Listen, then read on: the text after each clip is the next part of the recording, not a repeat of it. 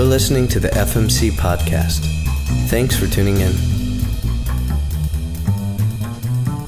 Okay. Good morning and welcome to the FMC podcast. My name is Matt Spazzali. And I'm Jonathan Keel. We're happy you're joining us today. We'll start off with a prayer. That was Jonathan just fell out of his chair. I'll let him get back up.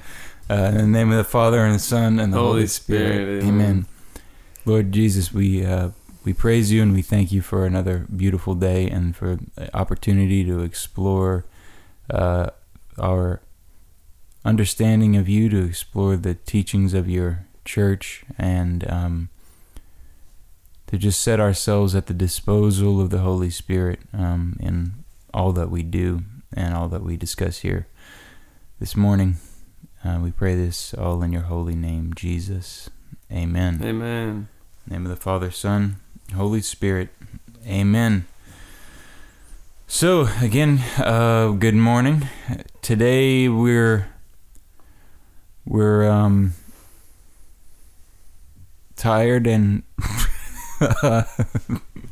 just gonna be honest about that. But we're the earthen vessels that God has apparently chosen for this work. So whatever good comes out of this, you'll know it was from God, because we're not. My goodness. Anyway, we've got another document, really just a short speech by Pope Francis that we're going to use to touch off our conversation here. And it's Pope Francis in April, almost exactly a year ago, April 9th, 2016. Not planned. That's interesting. And he is, I guess, I don't know, who is he talking to here?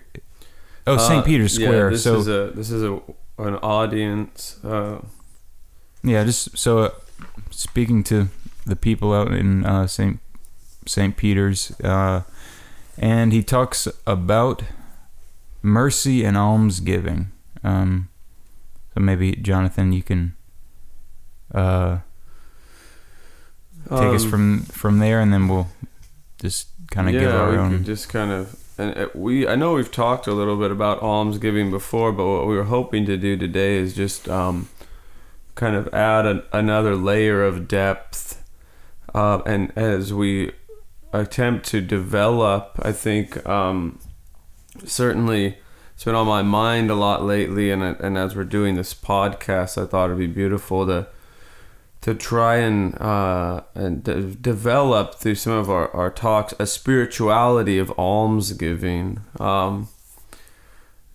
It's interesting. Pope Francis points out in this audience, he says, "It might seem simple to give alms, but we must be careful not to empty this gesture of its importance. Indeed, the term alms comes from the Greek. It actually means mercy." And it's fascinating, if you think of one of the verses last year for me when I was living in Peru, and I was praying about what to do for Lent. A verse came to me: "I desire mercy, not sacrifice." And then I happened to read that same week the Bull for the Year of Mercy, by Pope Francis. I think it translates in English, the face of mercy. Mm-hmm. And Pope Francis also focused on that verse: "I desire mercy and not sacrifice." And when we think of almsgiving, one of the things I'd like to today try and develop for our listeners and really for us is the idea that a true and authentic almsgiving, an almsgiving that actually is mercy, becomes for us both prayer and fasting. And so, in a certain sense, you could say the perfect Lenten action. Right. And I would even go as far as to say that, we think of the Trinity, one God in three persons. Our God is a family. I would say that you can also say that, in a certain sense, prayer, fasting, and almsgiving also can be, I wouldn't say so much reduced, but they can be assumed under a wider way of thinking of almsgiving. Typically, when we think of almsgiving, I think we simply think about the external exchange of goods. And so when you might say, take a snapshot of almsgiving, and it's going to be one hand opening to another hand receiving. And I would say that's, certainly one aspect of almsgiving is an exchange of goods. But when we talk about more of the true and authentic almsgiving that the scriptures and the church teaching talk about, there's so much more to it. That true almsgiving is not, and I would say is never devoid of fasting, and true almsgiving is prayer. And that's something that we want to kind of develop today, using some of the texts of scripture, and also some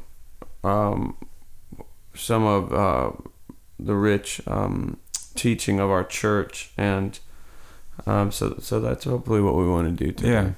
Well, I don't know if I'm jumping the gun, but as you mentioned the almsgiving, that almsgiving is fasting and prayer, I think we can, that becomes clear when you think about what fasting is. If fasting is a sacrifice of something, well, period. If fasting is a sacrifice of something for yourself, then true almsgiving accomplishes that, as you were saying, because you're, let's say, I guess in this sense, it's easier maybe to use the exchange of goods scenario to illustrate this point. But fasting is giving something you need. So if I give food to someone and it's from my need, or is an actual sacrifice for me, then that's fasting. And in the approach towards the poor, that's prayer, because prayer is turning towards God. And if we are conscious of God in our brothers and sisters, then the prayer becomes integrated into this act, and is and releases us from the thing that something we've been talking about a lot here is the focus on the self. It releases us from that. The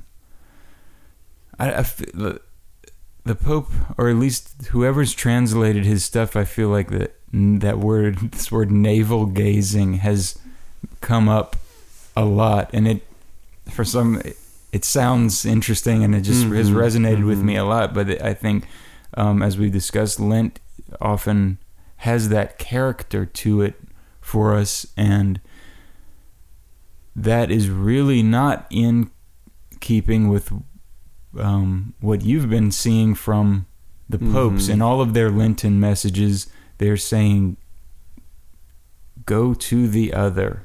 Almsgiving is the thing. It's not this intense inward self focus is not what it shouldn't be the focus of Lent. Mm-hmm. Yeah, I think of a parable we covered our first day, the rich man and Lazarus, and I just think of this rich man going into his home, and some of the ancient religions used to, and even to some extent,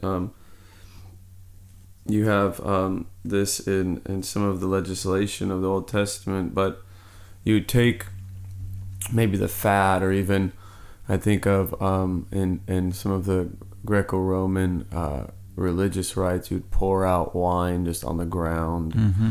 And there are these ways of just kind of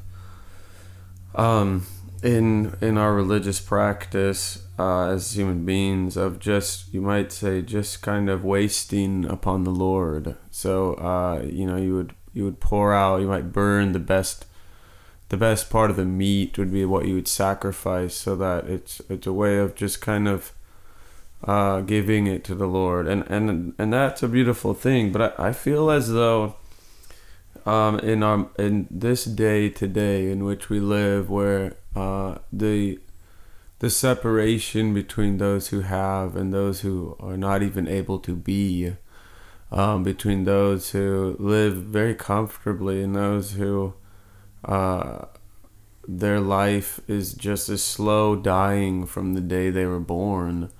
When we live in an age like that, and we're so aware of it, the beauty of the internet, I know it's so easy as in religious circles to just kind of downplay all things that are modern, and see the evil in it. And I definitely see that. I have 6 children. My children aren't allowed to even bring the laptop into their bedroom unless the door is open and it's the internet's off or something. It's just, I recognize that the evils that are there, but we nevertheless, there's such a great potential for good. And one way I think when we think of almsgiving and prayer is just a greater awareness of the needs of the world, and a greater opportunity to bring those needs to our Lord. And again, when I think of almsgiving and this kind of spirituality, in Joy of the Gospel, we see this a lot. There's a section in the exhortation, Joy of the Gospel, at the very end, called Spirit-Filled Evangelizers. And it's basically it's really a beautiful section on the spirituality of a spirit-filled evangelizer, which for Pope Francis is what everyone needs to be. It's not something that just missionaries do, but it's a spirituality of drawing near to others. And I just want to think about that for a minute, because so often, if I were to show you a true Catholic spirituality, someone wants to tell you they're part of the true Catholic spirituality. I remember when I was in RCIA, someone came and said, "Do you want to come to the true Mass?" And I said, "Oh, man, I thought I already was going to the true Mass, but what is this Mass?" And you need to come to our church.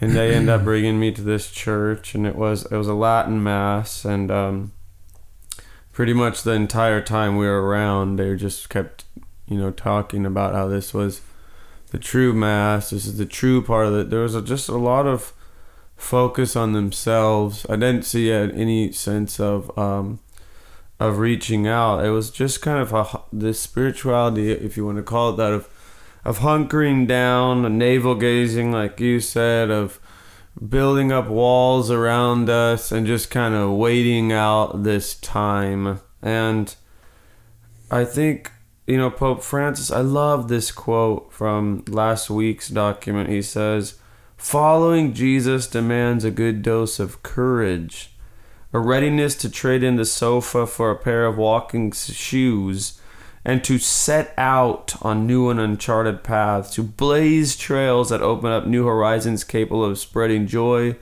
the joy that is born of God's love and wells up in your hearts with every act of mercy, to take the path of the craziness of our God, who teaches us to encounter him in the hungry, thirsty, naked, sick, the friend in trouble, the prisoner, the refuge, the migrant, and the neighbors, our neighbors who feel abandoned.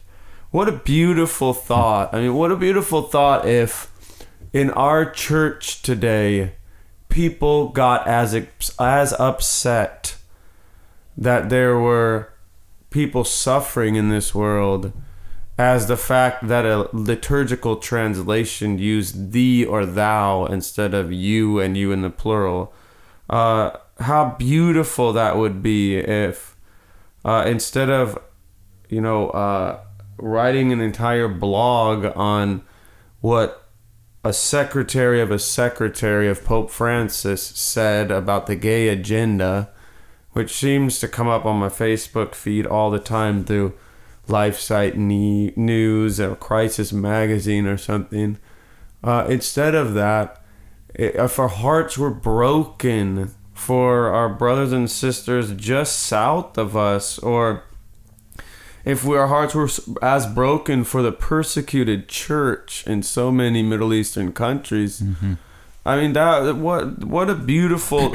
That's the spirituality that Pope Francis and I believe Jesus Christ and his church is calling us to stop simply taking our treasures, digging a hole and burying them, while right in front of us, people are, in need. It's crazy. It's kind of like if there were like the rich man and Lazarus. I could just imagine, if you had 100 beggars in front of your house starving to death, but you decided that you were going to, that day you were just going to eat bread and water, and you buried all your food in the backyard. Like, what a missed opportunity. Why not eat the bread and water still, but use that opportunity to take the food that you would have eaten and give it away. And in doing that, you still would be fasting, and yet you would also be meeting a need of your neighbor. And I want to take a break for a minute to give Matt a chance to speak to this, because I want to come back to this idea Sure. in just a moment. Yeah, as we were talking about what we were as we were preparing for this podcast, I found myself feeling uncomfortable with the subject matter, because I had an experience just this past week that really really affected me. And I think at the outset I want to say, and it's something that we've said before, all the things we're talking about here are things that we ourselves struggle with, and we don't want to come off like self-righteous pontificators or of all these things. Like the teachings of Jesus are difficult. And I think more than anything, we want to bring that up, the idea that it's not easy. Anyone who tells you that what Jesus requires of us is easy, and just, oh man, yeah, I just pretty much do it perfectly each day. I just say my rosary, and then it just happens. That's not an authentic, in my experience, that just is not the way it works.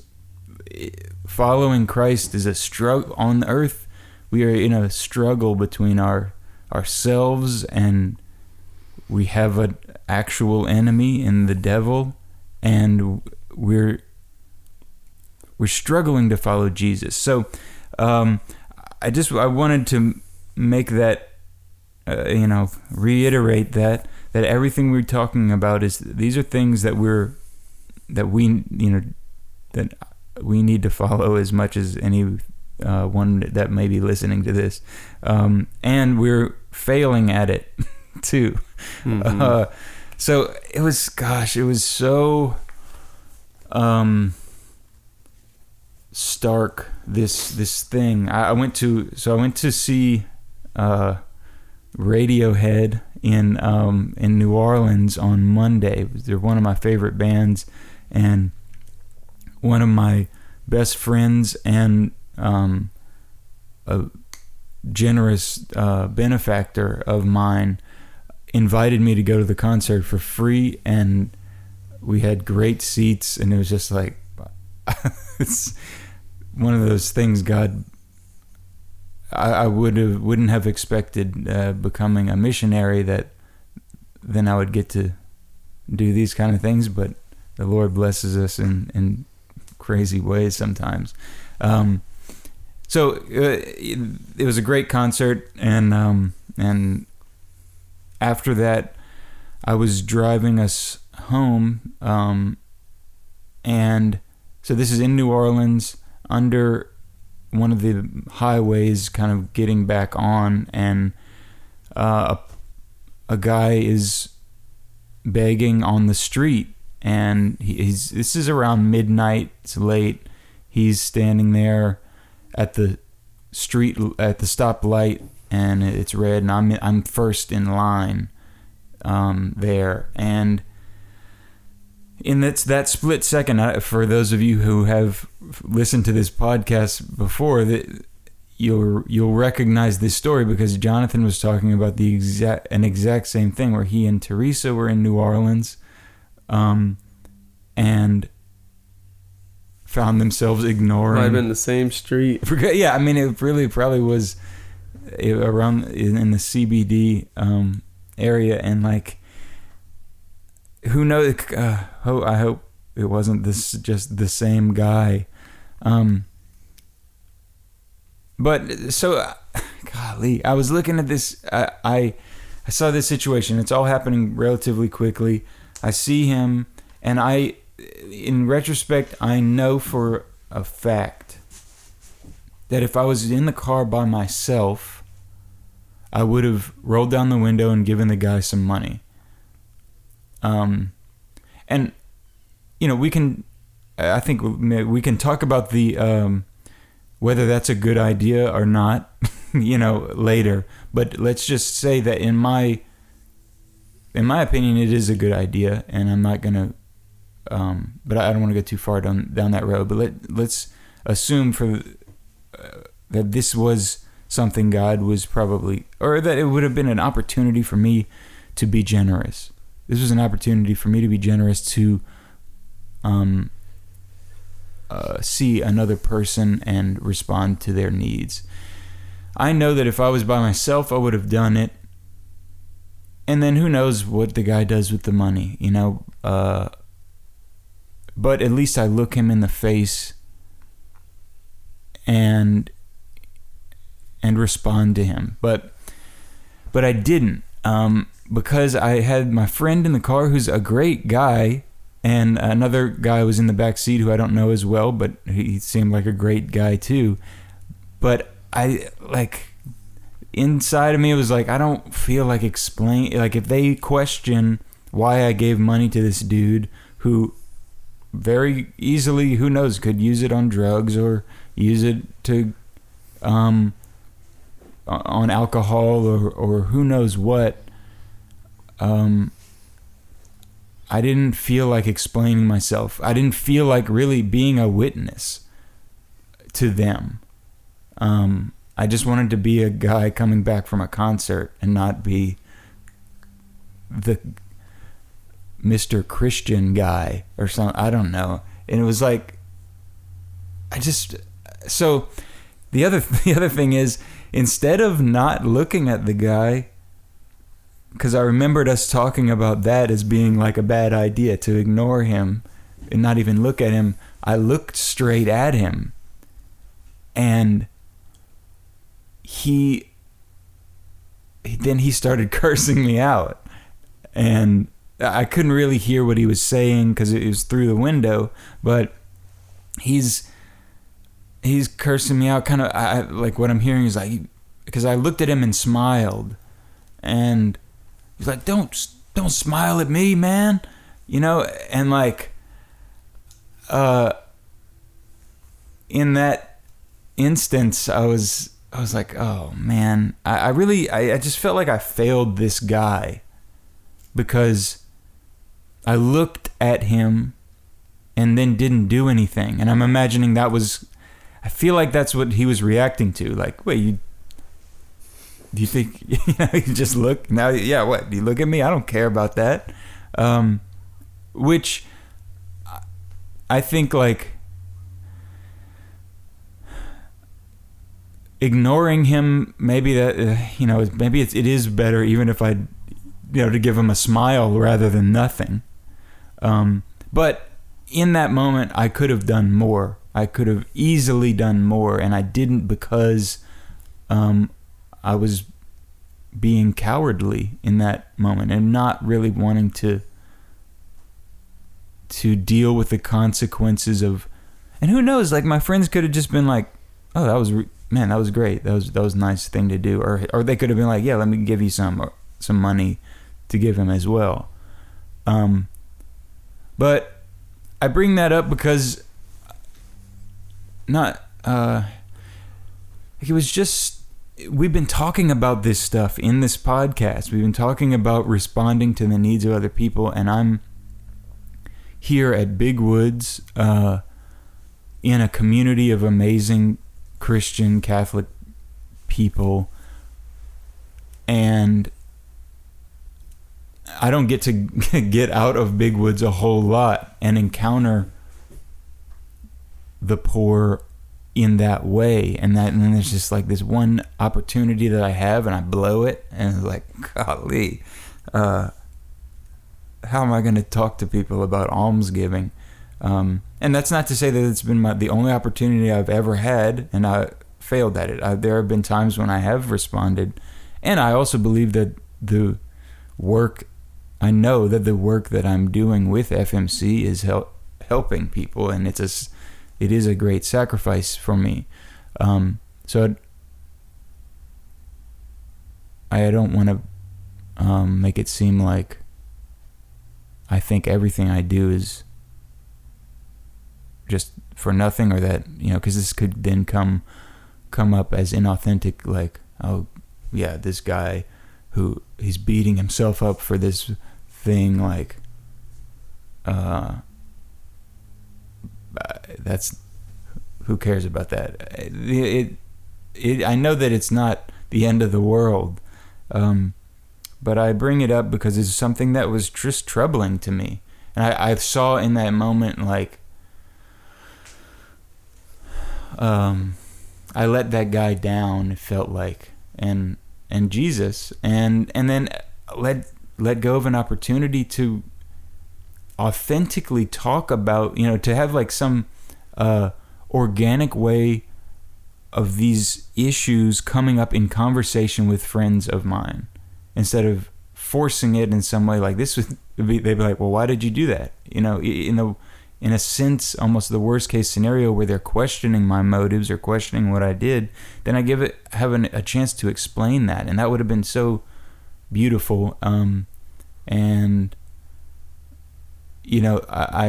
it's a struggle to do these things, even that such a small little action. It's a struggle, but I know for an absolute fact it's a struggle that I am going to continue on, and one that God is calling us to. Yeah, it's I think I definitely have struggled with all of these things, and asking the question, what's this person going to do with the money I give them? I thought of this funny movie from the 80s called Brewster's Millions. It's like this movie, it's kind of a ridiculous movie with Richard Pryor. He's like a minor league baseball player, and he's kind of given this challenge of spending $30 million in 30 days, and if he can do this, then he'll inherit $300 million, but he can't tell anybody about this. And so I thought of, if I went to the average person, and I began talking about almsgiving, generally you get all sorts of, well, I don't want to give money to that person. They're going to spend it on alcohol. They're going to spend it on wine and this and that. And I just thought it's kind of an interesting experience, kind of one of those hidden candid camera moments. You know, if we set up a camera, and I'm actually looking at a little camera right now. We're in the studio here. There's a video camera warning on the outside of the window, although that has nothing like that now. It's from whoever owned this before they donated it to the mission company. But I thought, you know, what if we took somebody and gave them, you know, $1,000 at a park in downtown any American city, and said, you know, if you can give this away within 10 minutes, then I'll double it and you could go home with it, or something simple like that. I wonder how they would give it away. I wonder if they would hesitate. I wonder if they would, I suspect that they would just run and go give it to the first people that they come across. I doubt that they would be up in arms over whether or not this or that, how they spent it. And I think the reason, just like in Brewster's Million, is because at that point his generosity is self-interested, and so he wants to get rid of that money because of the $300 million he's going to get. And I think if oftentimes it's one of those kind of false piety scenarios where I really question how many people are truly concerned about the spiritual welfare of the homeless person who's asking them for money. I admit I'm a little cynical about that. I feel like most of the time there's the anger that you experience and the put downs I've heard, you know, this kind of belief that everyone on the streets is just like a drunken mess.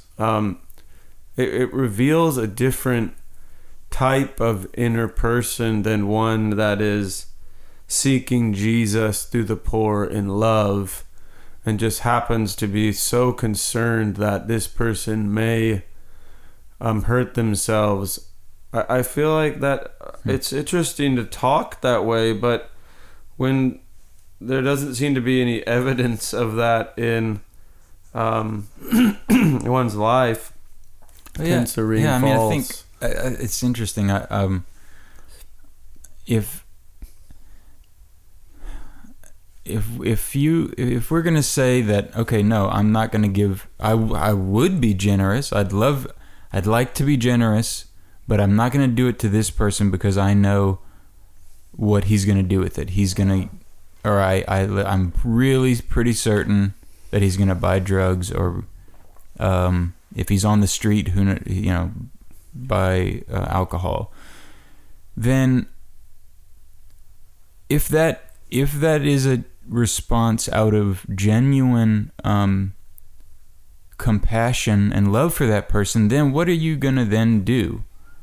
If you decide, okay, then what I want to do is I'm gonna go donate that same money that I would have given him to a shelter that provides help to detox people off of drugs or something like that. I think that's a valid, that would at least show that our hearts are in the right place, because it's not, I don't think it is above questioning, like what is the best way to serve these people? Maybe if you certainly are able to develop a relationship with them, you may find that giving them money is just not the best way to do it. True. And so if you can develop more of a relationship, then in that situation, you are being Christ to that person, and that's important. Yeah, and I want to just say, because I think I kind of led us slightly astray. When we talk about almsgiving, again, we're focusing a lot on this kind of external almsgiving, right. But one of the things we really want to, I just take a moment, when almsgiving that truly seeks Jesus in the needy, well, that's what we do in prayer. We seek Jesus in prayer. So our almsgiving, and when we're truly seeking Jesus in the needy, can become prayer. But when we fast, we seek to detach ourselves from the world and the things around us. And an almsgiving, a true and beautiful spiritual almsgiving, is not only one that gives, but it begins with a sacrifice. It begins with not just giving from our surplus, but fasting from our need, and then taking what we fasted from and offering it to God in the poor. And this is a true almsgiving that allows us to give God something. This is a fascinating reflection I had this week. God owns everything. Everything is God's. Nothing is mine besides, my free will. But nothing is, no goods of this earth are anyone's except for God's. And so there's this kind of interesting, you could call it like a challenge. How do you give God anything? Well, the beauty came to me as I was reading 2 Corinthians chapter 8, verse 9. It says, "For you know the grace of our Lord Jesus Christ, that though he was rich, yet for our sake he became poor." Or for your sake he became poor, so that you by his poverty might become rich. And so most people, and I think rightly so, apply this to the incarnation. That Jesus Christ emptied himself of all of his prerogatives, all of his of heaven itself, so that he can become man. But and through that poverty and his death on the cross, where he even was impoverished of his human life, we might become rich. And that's a beautiful thought. And but another reading, informed by divine teaching, is to realize that Jesus still today chooses to become poor so that we, through his poverty, might become rich. Jesus, God, becomes present, the scriptures teach, and again, divine teaching, that tradition is that Jesus is present in a special, particular way in the poor, in the needy, in the suffering. And when we reach out to the poor, the needy, the suffering, when we give clothes to the naked, when we visit the prisoners, the sick, we truly have an opportunity to give God something that he is lacking. Not in the sense of his divine person any more than Jesus died in his divine person, but through taking on human flesh, Jesus was able to be impoverished and killed. So God today, in taking on the human flesh of the poor, the suffering, the migrant, allows himself to experience rejection and poverty. But it's not just fruitless. It's so that we may have an opportunity to serve him and to love him. I want to end with just, and then I want to give Matt a chance to speak. Father Regame, again, this great book on poverty, back written in the 40s. He says, "The poor keep our Lord present on earth for us to serve. Without them, we shouldn't know how to put our devotion to him in practice. And it is by giving or refusing this devotion that we are saved or damned. Whoever is generous," Proverbs 19, 19:7, "whoever is generous to the poor lends to the Lord, and he will repay him for his deed." Yeah, I think it's fascinating, that idea of that the poor are there. For those of us who are rich, and as we've mentioned before, we're rich. We need the poor, and God,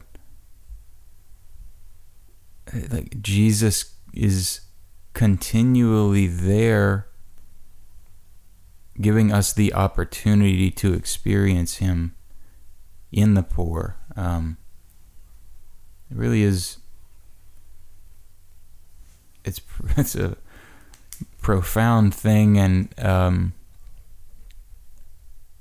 I find myself almost speechless, which is not good for a podcast. But but like it's like, man, I want to reflect on that.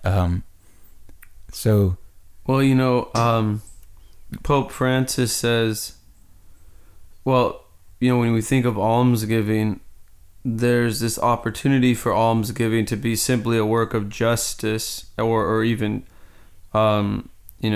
charity. We think of like giving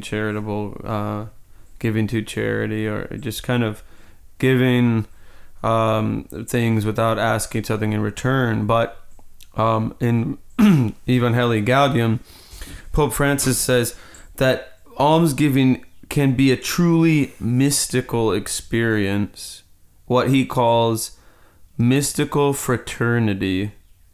A fraternal love, he defines it as a fraternal or brotherly love, capable of seeing the sacred grandeur of our neighbor, of finding God in every human being, of tolerating the nuisances of life in common by clinging to the love of God, of opening the heart to divine love and seeking the happiness of others just as their Heavenly Father does.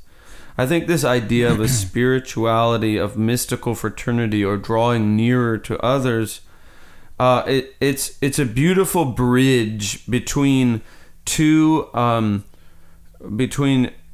false ideas of the spiritual life that I feel oftentimes the spiritual writers warn us of. One is activism, this idea that we kind of set aside prayer in order to work. We get out and we're just so busy in social justice. We're so active in doing that we kind of leave Jesus behind. And I feel in the United States, oftentimes it's a sad, tragic thing that you see, is that so often I could think of many times you encounter, you may go to a social justice conference and notice Jesus isn't even mentioned. Or you may go, I could think of a few social justice Catholic websites, organizations, where you just don't see anything about Jesus, or maybe not even about God. You may just see a capital M, mercy, or a capital P, peace, and I guess that's supposed to represent some kind of higher idea. But the point is there becomes this kind of focus on activism and downplaying of that personal relationship and depth of spiritual life that we're called to have with our Maker. And then you have this whole other group who tend to just live out their faith in seclusion and it's a very personal to the point of, where social justice and social action really, you say that and people immediately think that you've somehow jumped off the boat, that you're the next thing you're going to be doing is campaigning for Hillary Clinton, and you're going to be talking about how we all need to be pro-choice. It's like this crazy idea that a false that if you care for social justice, then you must be you must also hold to all of these other very un-Catholic ideas. And I think the beauty of like a true almsgiving is it should be something that's very personal, that's very spiritual, that's a connection to Jesus. Right. I'm saying this because it's important. We don't just encounter,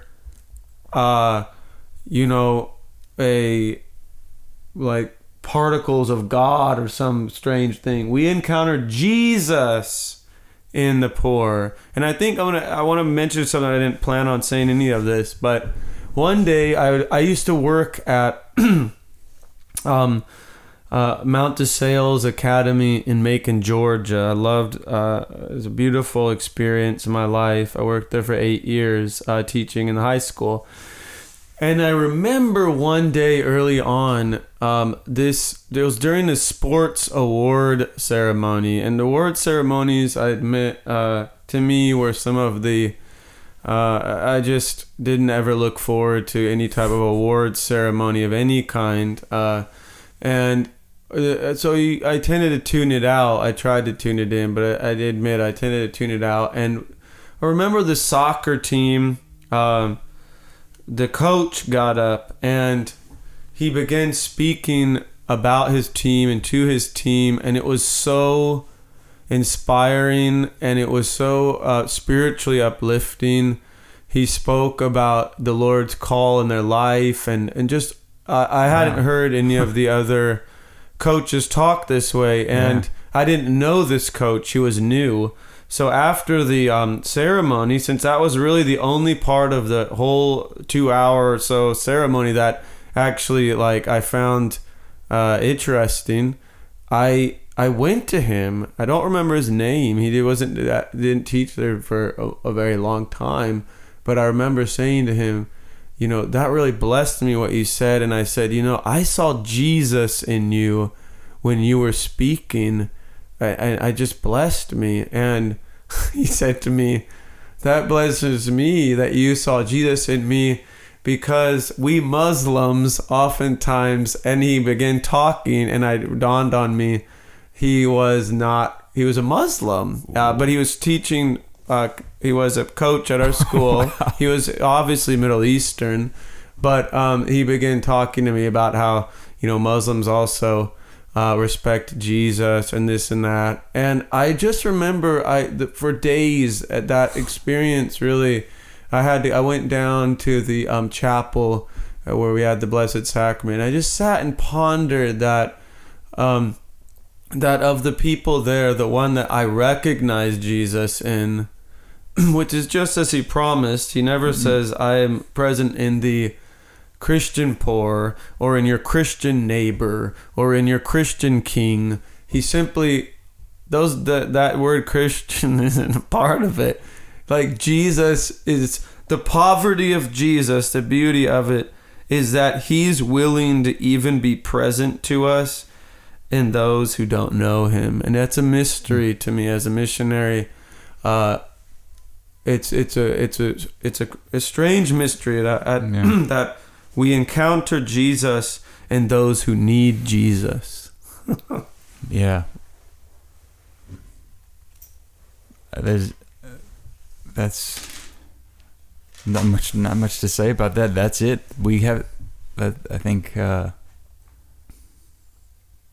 one thing I was thinking as you were talking about the social justice and these different camps, and we've addressed this before about that's a useless and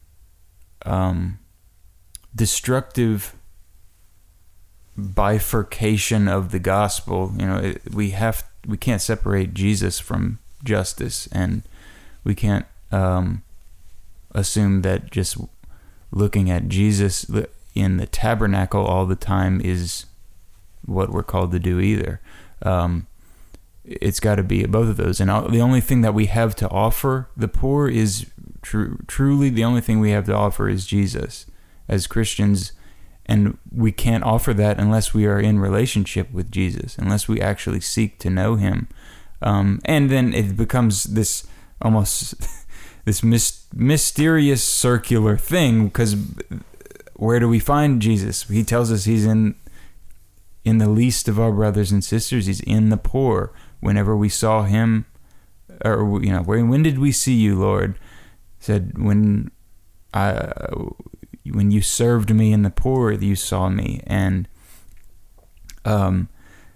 that's a mystery that we could spin our wheels trying to figure out. And I think so. It's certainly a beautiful exercise in contemplating that, but it's no good unless we actually put our feet on the ground and do it. And I think as we wrap up, something I'm thinking of, I was contacted by a guy who went on a mission trip with us down to Mexico last year, and he contacted us through our Facebook page and was like, had a great experience. Where do I go from here? And I realized that no one that we had dropped the ball, and no one had responded to him for a little while because we weren't checking our Facebook messages enough, which is, anyway. So I finally got back to him, and I didn't have time to really think about what I was saying, which is probably a really good thing. And I was like, man, I just got to respond to this guy as soon as I can. Sorry, you've been hanging. And it's a dude that I he was on a trip that I was on and that I met and made friends with. And I was like, where do you go from here? Just run to Jesus and run to him in other people. And it doesn't matter if you don't know what to say to them. It doesn't matter if you don't know what to give to them. It's just go out and seek them, and God will give you what you need. And if you have a disastrous encounter with a poor person, praise God. Just keep doing it. And if you find yourself, because I know that as missionaries, we find ourselves in these situations all the time. I mean, that almost seems like what we're here to do is to meet the poor, and we feel just so inadequate in what we can offer them, and I think that is right, because we personally have so little to offer them. But if we offer them, all we can say is, I'm coming to you because I love Jesus, and I want you to know him, and I want you to know that he loves you, then we've done something, and we've taken a step, and it's we shouldn't be discouraged by our inadequacies or the great task. That's for Jesus. That's for the Holy Spirit that he's left here on earth. The big picture is in his hands. We just need to be the instruments, and let ourselves be used in some way, and then we leave it up to God. I think. Yeah, I want to end. Or if there's what you got? I want to end with a prayer, but I wanted to say this quote. It's quickly becoming one of my favorite quotes. Just one sentence from Joy of the Gospel, section 273. It says, "If I can help at least one person to have a better life, that already justifies the offering of my life." And I think of so many of our missionaries who come back after the first year of missions. Their eyes glow as they think of this one person that, and sometimes it's more, but so often it may only be one person that you're able to make this beautiful connection with. And I think of a great missionary, Rachel Washam, our first year. She would go and meet with this little old lady in General Cepeda, and each week she would go and just read the Bible for half an hour to an hour to this woman, and it got her through that year. It made missions worth it to her. She would glow when she talked about it. Her eyes would well up, and I imagine that's the same way that Jesus felt and still feels about her sacrifices that she made. And I just think it's just a beautiful thought. Evangelii Gaudium 273. In the name of the Father, and of the Son, and the Holy Spirit. Amen. I'm going to use the collect prayer from the Mass of this upcoming Sunday, the 5th Sunday of Lent. By your help, we beseech you, Lord our God, may we walk eagerly in that same charity with which, out of love for the world, your Son handed himself over to death. Through our Lord Jesus Christ, your Son, who lives and reigns with you in the unity of the Holy Spirit, one God, forever and ever. Amen. Amen. God bless you. God bless all of you. We love you. Want to give a special shout out to all the FMC missionaries wherever you are. If you're in Peru, Taiwan, Mexico, Costa Rica, Haiti, North Africa, Tanzania, the Philippines, India. Did I get them all? I hope so. I hope so. Oh, When you check your Facebook. yeah. Somebody sent me a message. Oh, there's no way. I gotta. That's gotta be it. Well, we love all of you, and if there's been anyone I left out, I'm sorry, and that's me. But that doesn't mean we don't love you, and just want you to know we're thinking about you, praying for you. If you're out there feeling isolated, we just hope that this podcast could be a little thing that connects you with the organization, the home base, and we're here for you. All right, everybody else, we love you too. Peace. We appreciate you listening to today's podcast. Please tune in again next week, and we look forward to seeing you. May God bless you.